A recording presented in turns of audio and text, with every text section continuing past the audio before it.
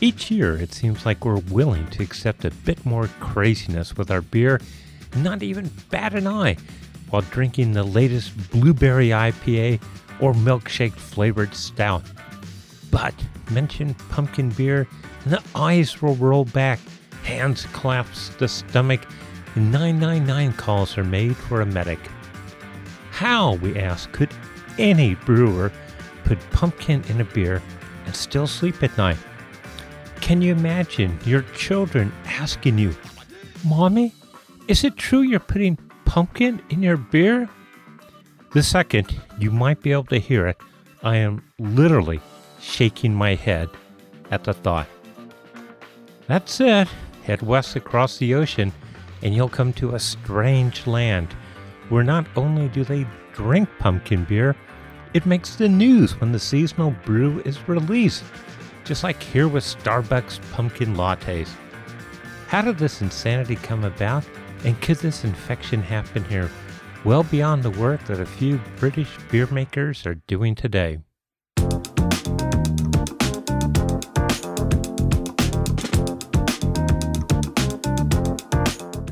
Hi, this is Velo Mitrovic, and you're listening to the Brewers Journal podcast. In this exciting episode, we'll be talking about pumpkin beer. What's it all about? Why you'd be an idiot to make it? Why you'd be an idiot not to make it? And I'm going to give you a recipe so you can at least get the flavor of it without having to brew it. So, have your pencils and paper handy.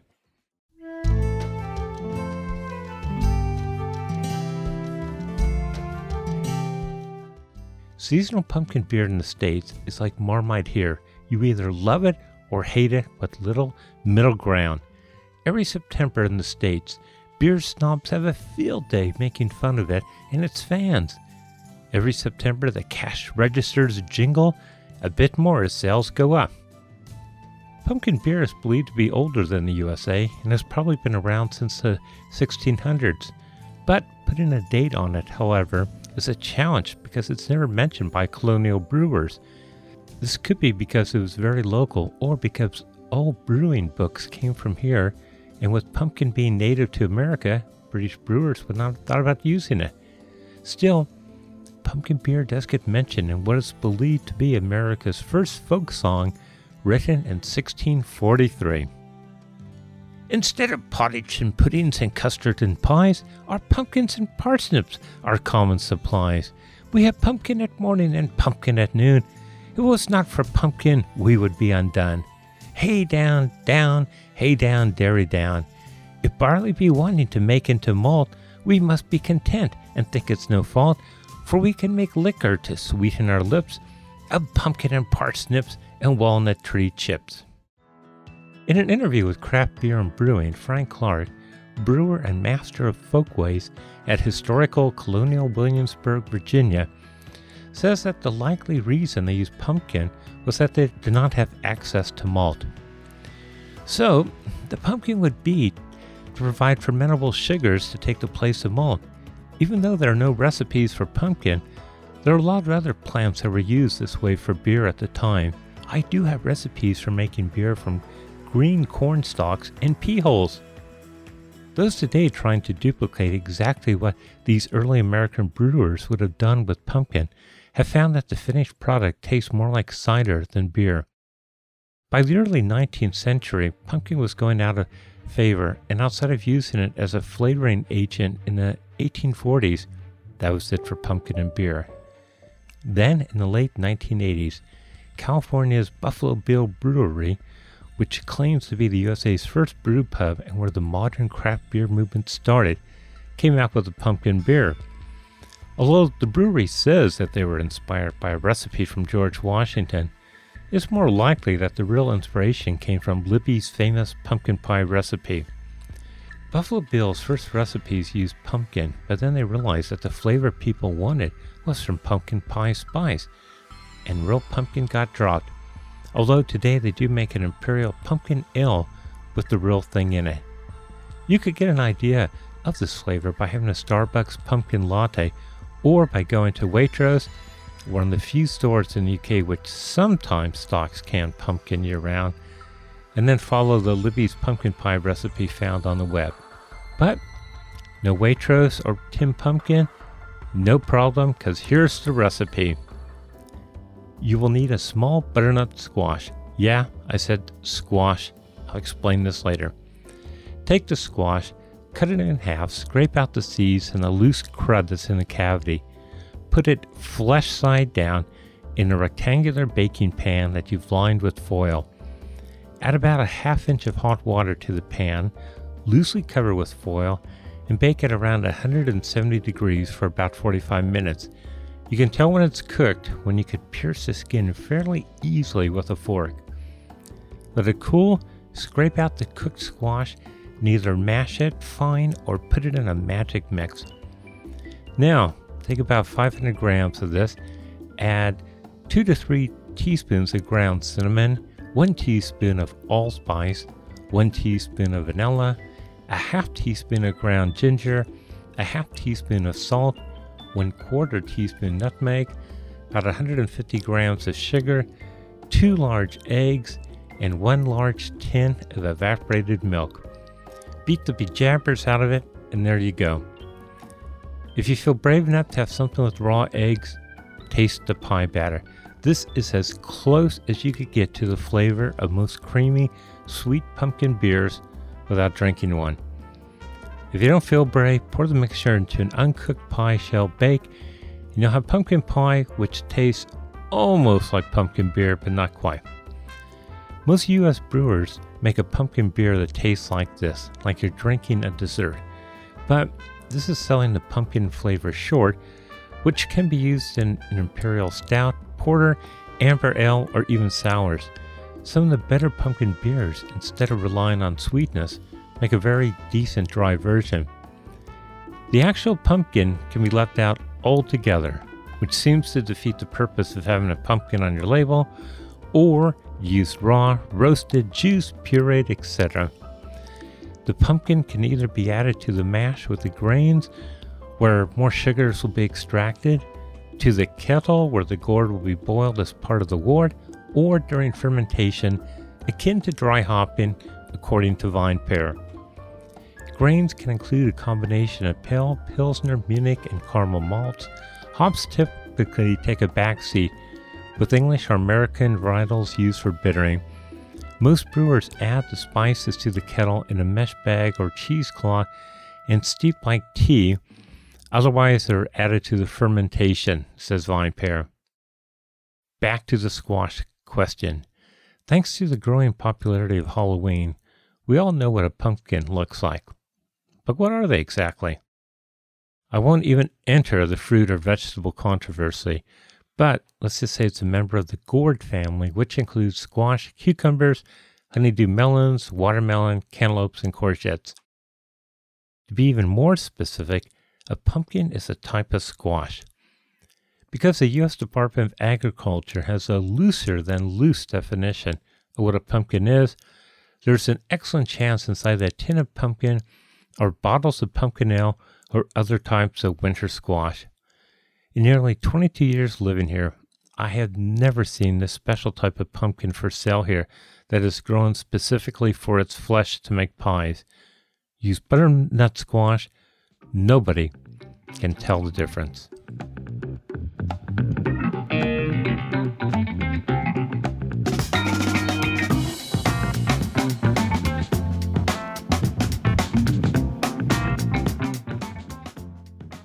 In the UK, pumpkin ale for the most part is being made only by small brewers.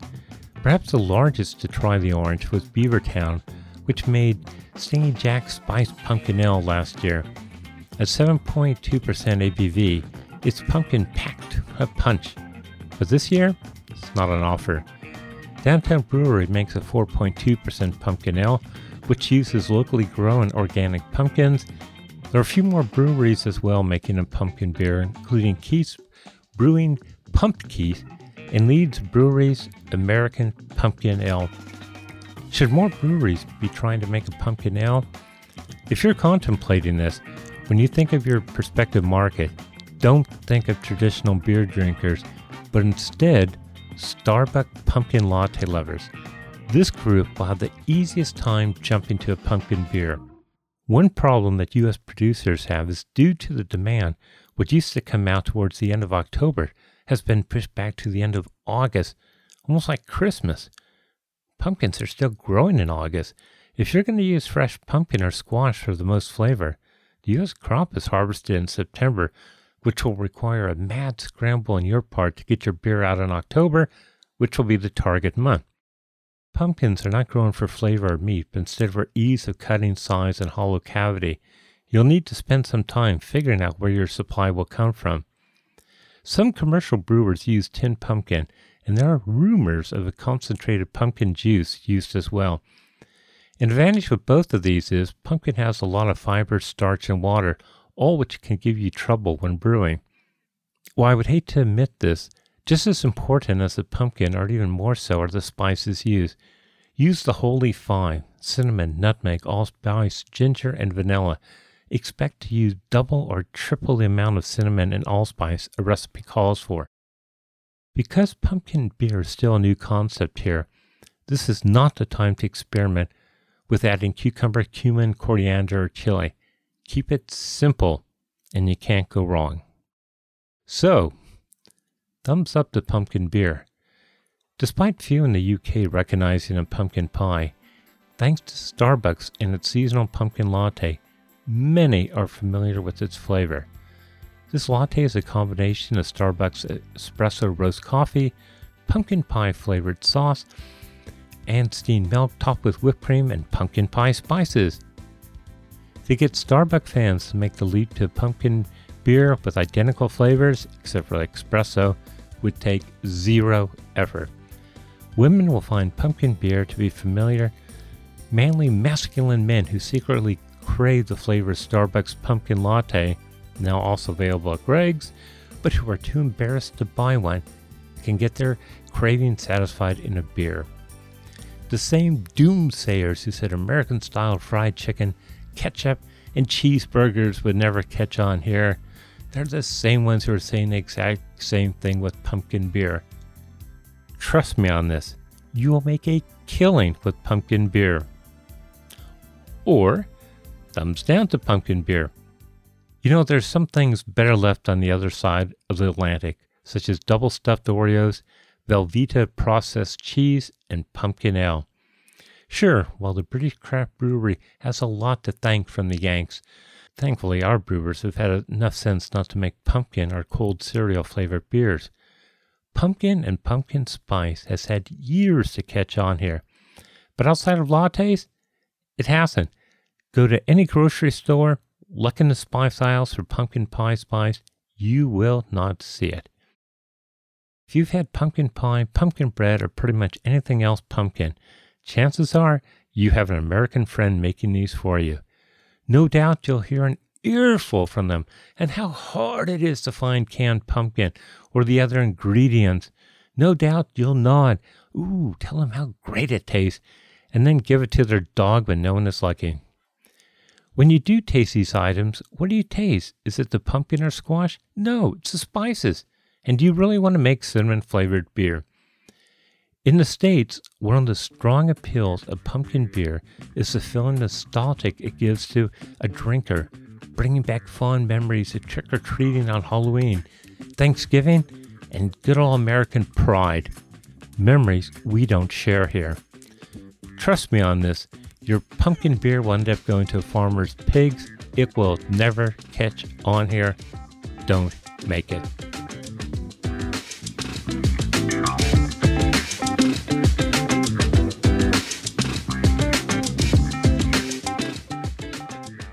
With today's podcast, I'd like to thank our sponsors, Review publisher John Young, TPJ editor Tim Sheehan, sound engineer Ross McPherson for turning this into an English you can understand, and most of all, you, our brewing compadres, for listening in.